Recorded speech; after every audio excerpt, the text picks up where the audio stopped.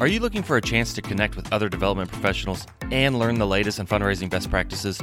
If so, join us at the beautiful Naples Grand Resort in Naples, Florida for the 2022 Petrus Development Conference on June 13th through 15th. Connect with others from fundraising offices both big and small, from dioceses, campus ministries, schools, parishes, apostolates, and more. Register today at petrusdevelopment.com/PDC22. Refer a friend to PDC22, and if they register before the end of January, you could win a free upgrade to your hotel room during the conference. Space is limited, so visit petrusdevelopment.com/PDC22 to reserve your spot today.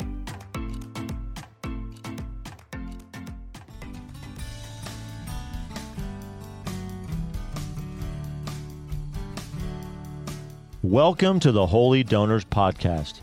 Join Andrew, Matt, Ren, and me, Thaddeus, as every week we bring you inspiring stories of radical generosity that have changed the world. So Andrew, you ready to get started? Can't wait.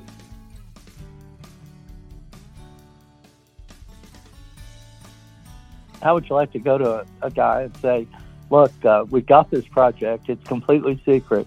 Nobody will ever know you were involved in any way. It may fail. And by the way, I have to tell you, it failed twice before in 1524 and 1540. But we'd like you to put an unlimited amount of money into the project if you would.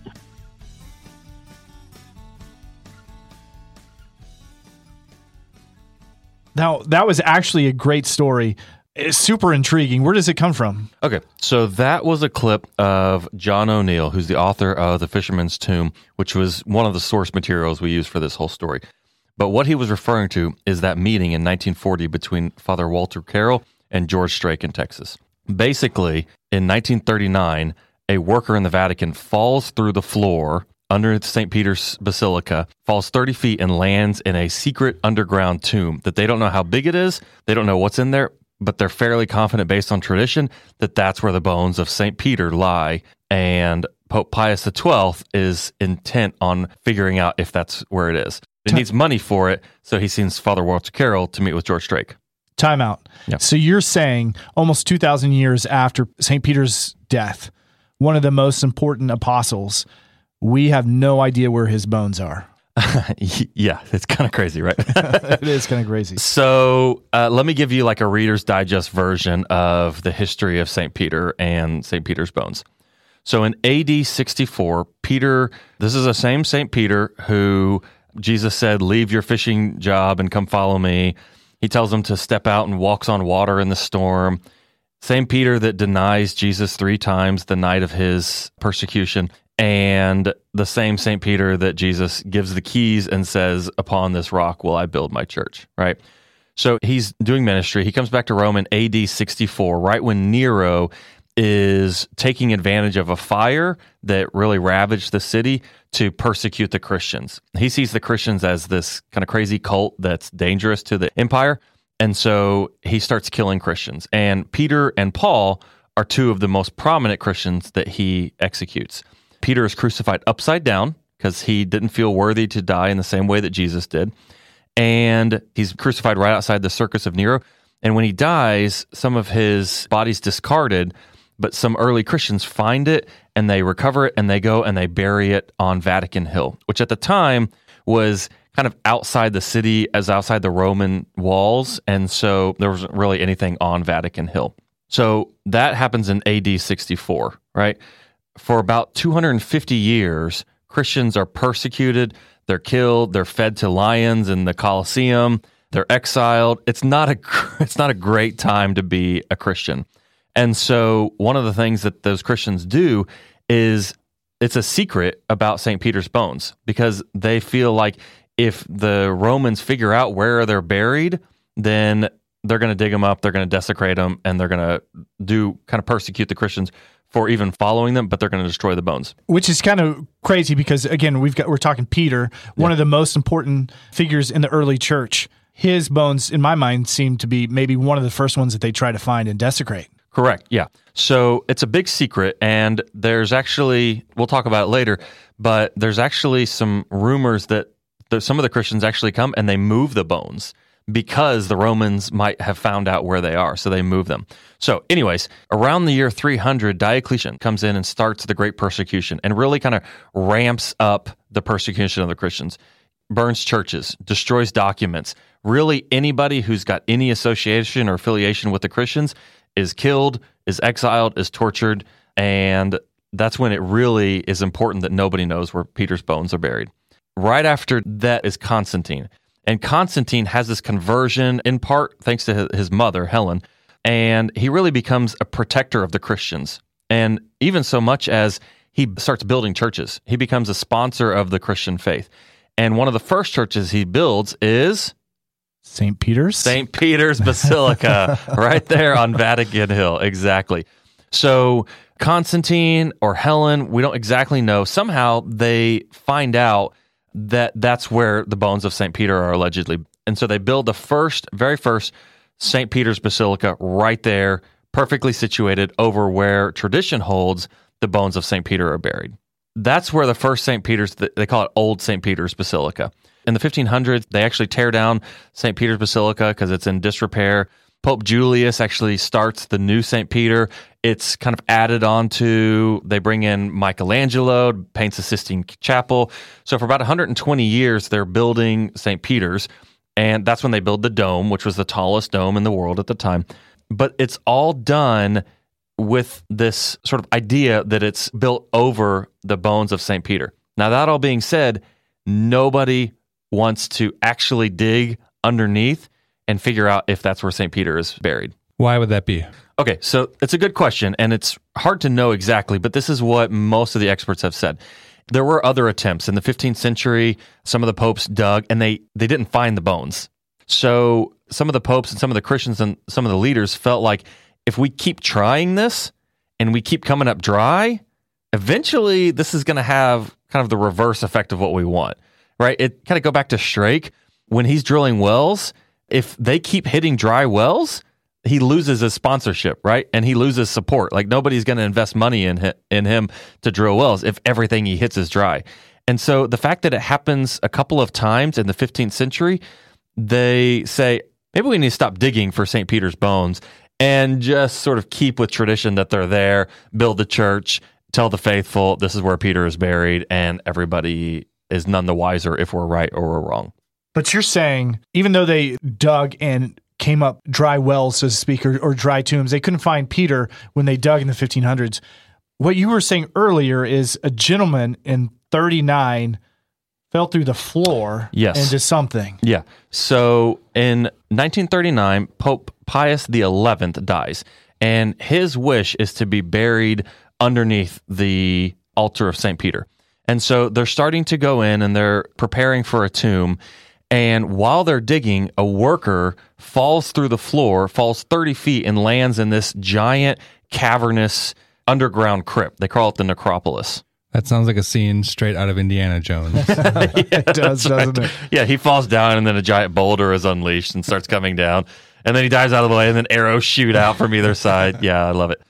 Yeah, so he falls under, and now Pope Pius XII, who's the living pope at the time, he has to figure out, what do we do with this information? Do we keep digging, or do we cover it up and do what popes before had previously done?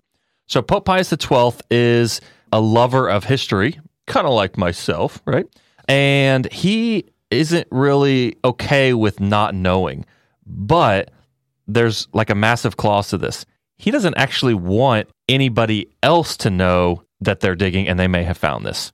Why wouldn't he want anybody else to know? So a couple of reasons. Number one is, again, it's this idea of you don't want to keep tempting fate and teasing the faithful. And so he wants it to be done in secret. The other reason, though, just much more practical, is this is 1939, and there's a guy named Adolf Hitler and the Nazis who are starting what will ultimately become World War II. So there's already like this heightened sense of fear. You look back at the age of Diocletian, this great persecution. It's no secret that Hitler has no love for people that don't agree with that the Third Reich is basically God, right? And then you've also got Mussolini, who's coming to power with the fascists, which is all about state control, and the state is going to take care of you. They're not friendly to the Christians. So I think there's a part of Pope Pius that wants to keep it a secret so that those people don't find out and kind of reignite this persecution, and they come in and they destroy it. So if he goes forward with this plan to research and try to figure out if Peter is buried in this area that they just by happenstance fell into, that's going to take some effort, which means it's going to take some money, and it's going to take people to get it done. So upon early searches, they realize that what they're actually finding are pagan tombs. They're Roman leaders, Roman lords who had died and had been buried there. The space is huge. It's over 1 million cubic meters. You said 1 million cubic meters? Yeah. A fun fact, I like to tie things back to previous seasons. Season 2, we talked about John Raskob, who built the Empire State Building, which by itself is a pretty common unit of measurement. If you look at big things, the Empire State Building is just over 1 million cubic meters in volume. Holy smokes. That's the scale of this excavation. Wow. Ultimately, they find, at the end of the day, they find somewhere around 40 different pagan tombs, walls, multi-levels. And so in order to do this, and especially to do it in secret, they're going to need money. And they need money from the right source. So that's where Pope Pius XII sends Father Carroll to Texas to meet with George Strake, who is a wildcatter. He's willing to take risk. He's a digger, right? Which is what they need, somebody who understands that. And what they think they know and what the ask ultimately is, will he give all this money in secret? So I think we have another clip from John O'Neill that kind of talks a little bit more about that ask. The proposal was, look, this is Father Carroll, an emissary of Pope Pius XII, and he has a project. It's the most secret and most important project of the Catholic Church, and he would like you to finance it. He doesn't know how much it'll cost, and it may fail. Well, you have George Strake, the perfect donor for that project, because, of course, he wanted everything to be kept secret. And second, he was a wildcatter. This is a guy used to taking tremendous risks, and particularly drilling underground. And so I guess that's why they picked him. He had already been deeply active in giving money to the church at Rome, in securing the North American College in 1937 and other projects. But that was sort of the capstone of what he did. So, wow. That's all I can say is wow. I mean, if there was any human in history that I'm aware of that would be the perfect fit for a donor for this project, it's George Strake. I mean, he fits it perfectly. Yeah, it's exactly right. These are the couple of components of this ask. It needs to be anonymous. The Pope doesn't want anybody to know that they're digging. It needs to be unlimited because they don't know how much this is going to cost. And it needs to be done with the understanding that it could fail wildly, which it has done twice before. So it's a pretty bold request. And I would say that probably puts Father Walter Carroll in like the Mount Rushmore of development officers for the Catholic Church. The fact that he got George Strake to agree to this gift. But he does. So George Strake says yes. So the digging continues. From 1940 until 1945, they start digging under the basilica and uncovering all of these tombs and all of these treasures. So the people that are put in charge of this, there's a Monsignor Ludwig Koss, who is kind of a diplomat within the diocese. He's a savvy politician. He's capable of working behind the scenes, finding pragmatic solutions to serious problems, kind of a guy. And he's put in charge to head these secret excavations by Pope Pius XII. There's another guy, though, Father Antonio Ferrua, who has a little bit of background in archaeology, but I don't think that I would say that he's like a master archaeologist. Yeah, didn't he just graduate? Yeah, so he had some experience, right? But he's certainly not, let's just say this, the way that John O'Neill describes this is that they do a very hard job very poorly, right? So they're not really implementing proper archaeological practices. I mean, they're not cataloging anything. They're not taking pictures. You know, when they come to walls with frescoes and things that are pagan, in many cases, they're just kind of blasting right through them and destroying them because all they're really looking for, they're looking for one thing. They're looking for St. Peter's bones. And they know exactly where they're supposed to be based on where St. Peter's Basilica is made. And so they're not really caring about anything else. And so there's even situations where there's bones in a wall or there's a tomb and the workers just leave the bones there. they move on and they keep working. Now, I will say the conditions are very hard. This is in Rome, underground, and they're not allowed to use any power tools. They're using shovels, pickaxes. They aren't allowed to bring in any real excavation experts because they want to keep this secret, so they really just use Vatican staff. So they're kind of like training custodians and maintenance people to be able to do this really tough work. And like I said, Ferrua doesn't really have a background in this. Now, I will also say the archaeology, you mentioned Indiana Jones, that's kind of like the style of archaeology at this point. They're not doing carbon dating. They don't really have fancy tools. It's really about, in some cases, kind of glorified treasure hunters. And to some extent, that's kind of how Ferrua is approaching this, is he's trying to find the treasure, and if there's damage done in the process, so be it. We're going to find what we want. So as they're digging their way toward where St. Peter's tomb is supposed to be, did they find anything of interest that they did note or save or catalog? Yeah, absolutely. So some of the things that they found is they found a mausoleum belonging to the pagan Valerius dating to the 2nd century AD. And on the wall of this, they found crudely drawn image of Christ marked with the ancient symbol of the phoenix, and next to it, a balding, bearded male figure. In rough Latin script were the words, "Peter, pray, Christ Jesus for the holy." So this was the first mention of the apostle that they found in the area excavated underneath the basilica.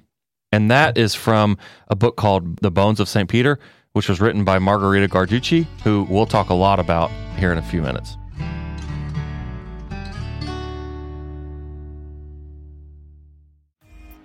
If you're interested in hearing more stories about women in philanthropy, both as fundraisers and donors, check out our new Women in Philanthropy podcast, hosted by Sarah and Tara. New episodes will be posted monthly. Subscribe now on iTunes, Stitcher, Spotify, or wherever you listen to your podcasts. Hey, Matt. Yeah, So I know a couple years ago you went through a pretty intensive weight loss program, right? I did. Yeah. So did you just wake up one day and the weight was gone? No, I put together a plan, and then I executed that plan, and I had people in place to keep me accountable. Yeah.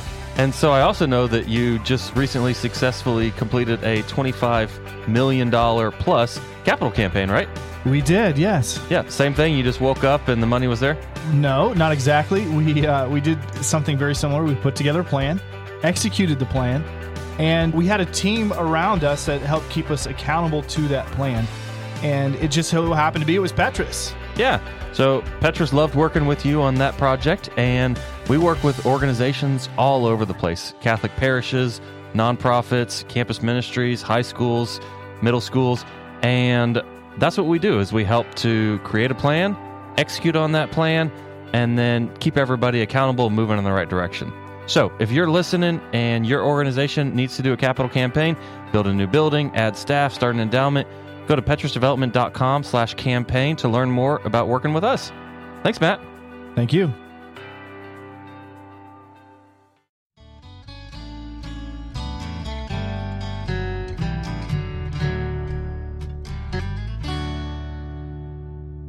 So another thing that they find is a narrow passageway between two of these pagan mausoleums. And what initially is an insignificant marble grave was uncovered and relocated. And underneath the ground panel was a hole leading to a tiny burial vault. Inside these walls offered beautiful Christian mosaics. It showed Jonah swallowed by the whale, showed a fisherman snagging a catch on the line, showed the good shepherd with a sheep on his shoulders. And on the ceiling is a depiction of Christ driving the chariot and the rising sun, serving as a daily reminder of the resurrection. So even though most of what they're finding is pagan, they're finding kind of these little bits and clues of Christian writings, which, again, remember how I talked about earlier, being a Christian when most of these tombs were being made was criminal. And so many of these inscriptions, many of these drawings were kind of done in secret, and if the Romans had found out many of them, they probably would have destroyed them, and whoever created them probably would have been killed or tortured. You know what blows my mind about this is Peter's Basilica is built on top of this huge necropolis.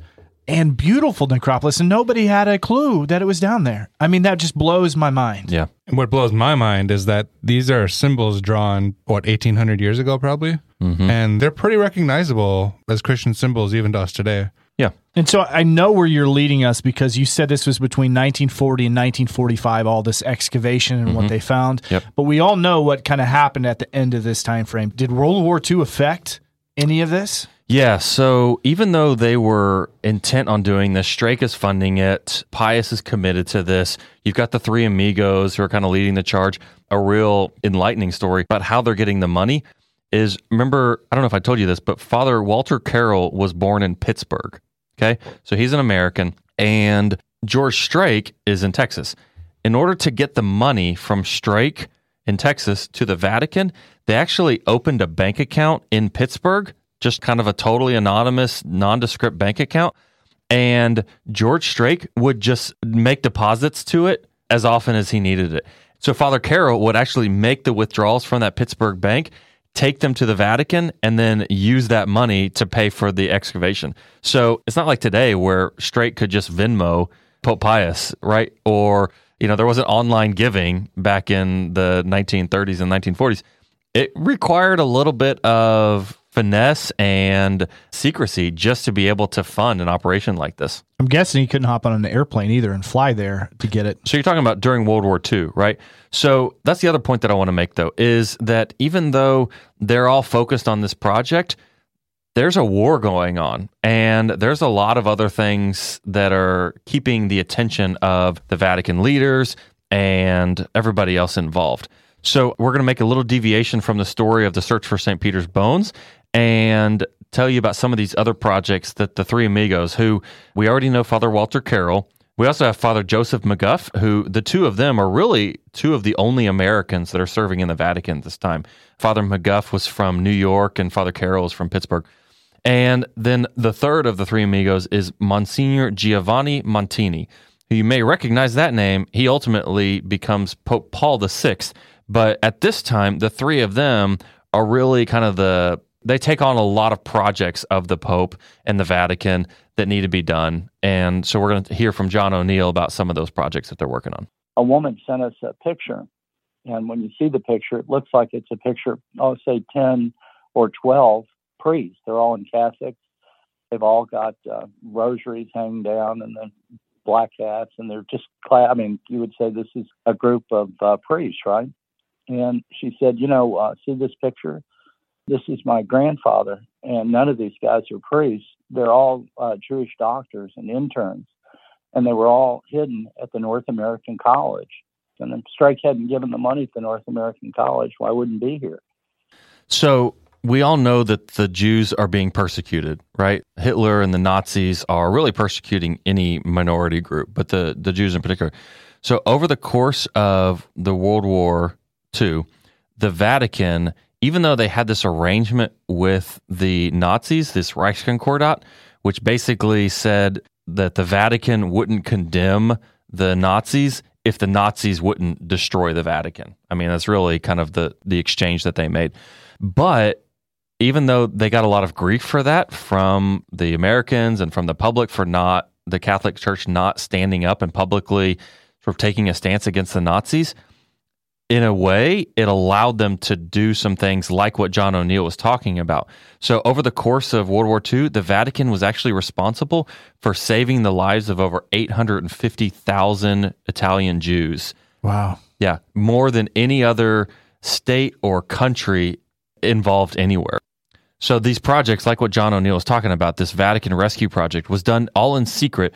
And a Jewish newspaper later after the war actually described it as one of the greatest manifestations of humanitarianism in the 20th century. So think like the U.S., the Underground Railroad, how they kind of had these points set up throughout America and in Canada to get runaway slaves away and to safety.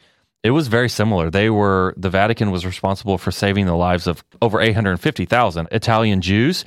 And they used programs like what he was talking about, the North American College, where they had the Jews dressed up like priests. They also had this Casa San Giovanni, which Strake purchased for the Vatican because of his relationship with Montini and Carroll.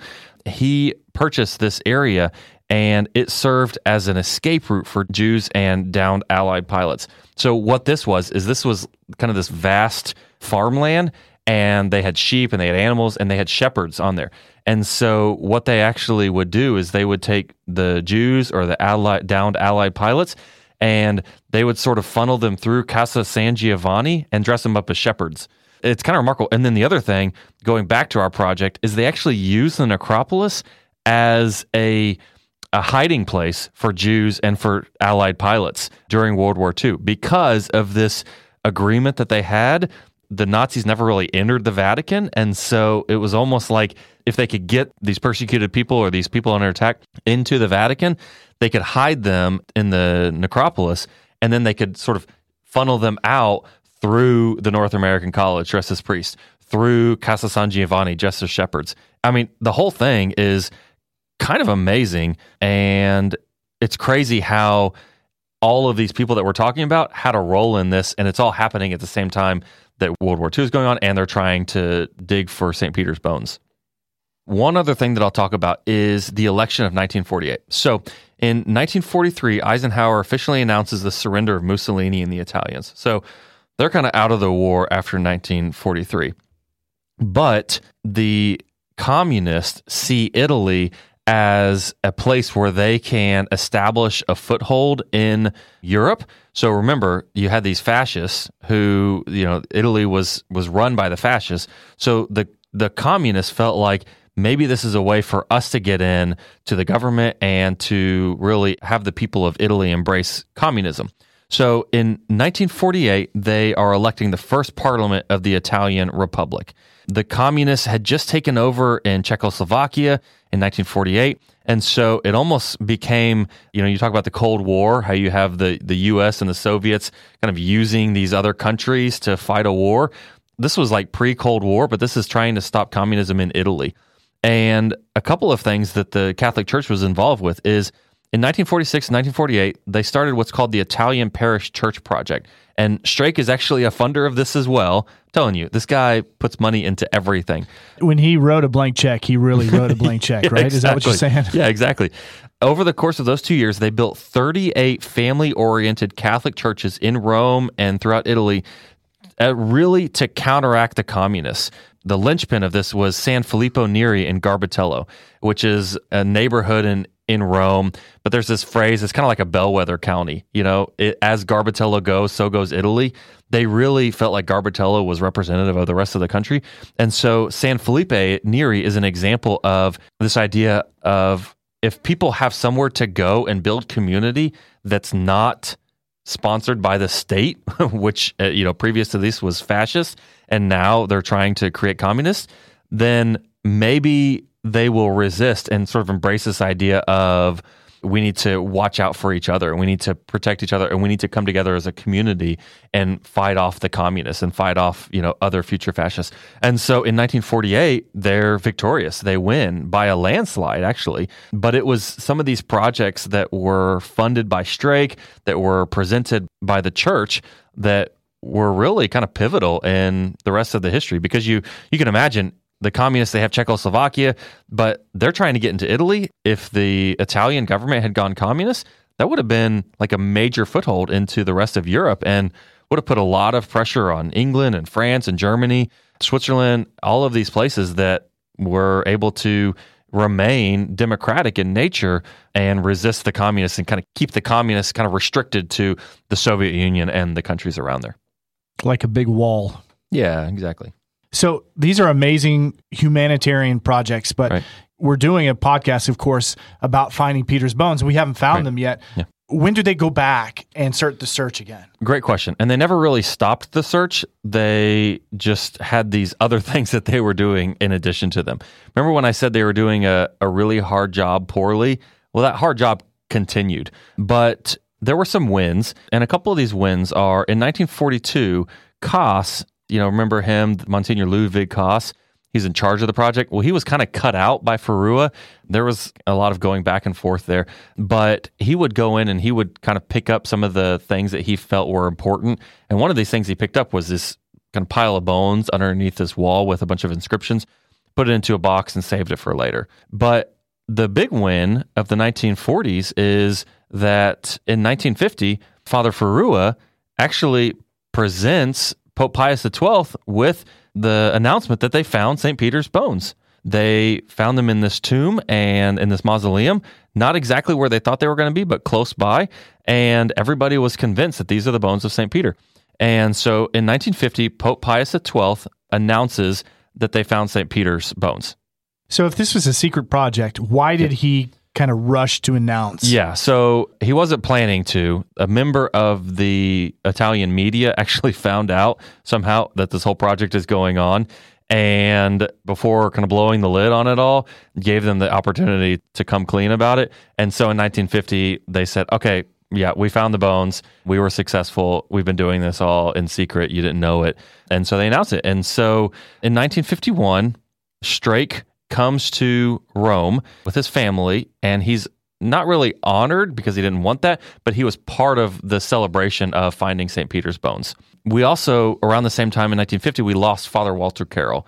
The dude was a boss, and he could not ever slow down. So all the work that he was doing, right, like the saving the Jews, being part of the parish project, being part of this excavation, traveling from America to Italy. Carroll actually was responsible for taking secret messages back and forth between Pope Pius XII and the U.S. government and the president. And all of this really did take a toll on him. He kept getting sick. They kept telling him, you need to stop. He wouldn't. And so in 1950, he did unfortunately pass away. And then a couple years later, we lose somebody else. In 1952, Koss dies, and Pius orders that he's also buried in the Necropolis, which he's one of the only non-popes that's buried in the Necropolis, which is actually pretty cool. Around 1952, though, we have somebody else come onto the scene. So Farua is really expecting that he's going to be appointed head of the excavation when Koss dies. He's the one that's been doing all the work. He's the one that's been in charge. He's the one that's, found St. Peter's bones.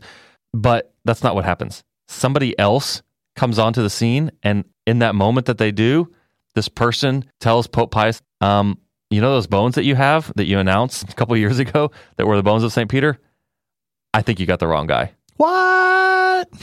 Yeah, it's kind of crazy. That is crazy. So if they found the wrong guy, what do they do next? I mean, what's next in this?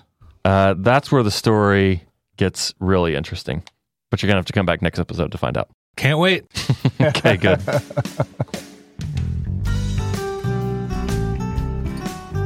Thanks for joining us for this episode of Holy Donors, brought to you by Petrus Development in cooperation with Red Sea Catholic Radio.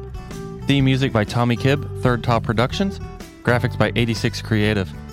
If you like us, leave us a review, share us with your friends, and check us out at holydonors.com and on Instagram. Holy Donors, bringing you inspiring stories of radical generosity that have changed the world.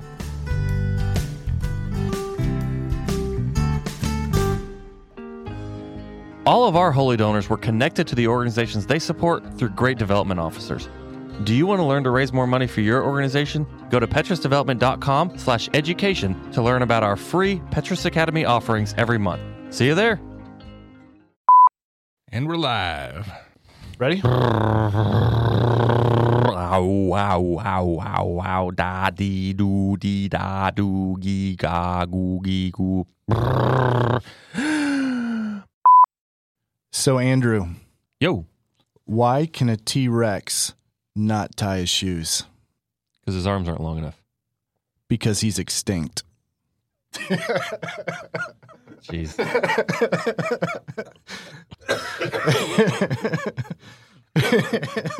Because he's dead, dummy. F F F S S T T T. Shh. All right, guys, I'm ready. Thanks, Andrew.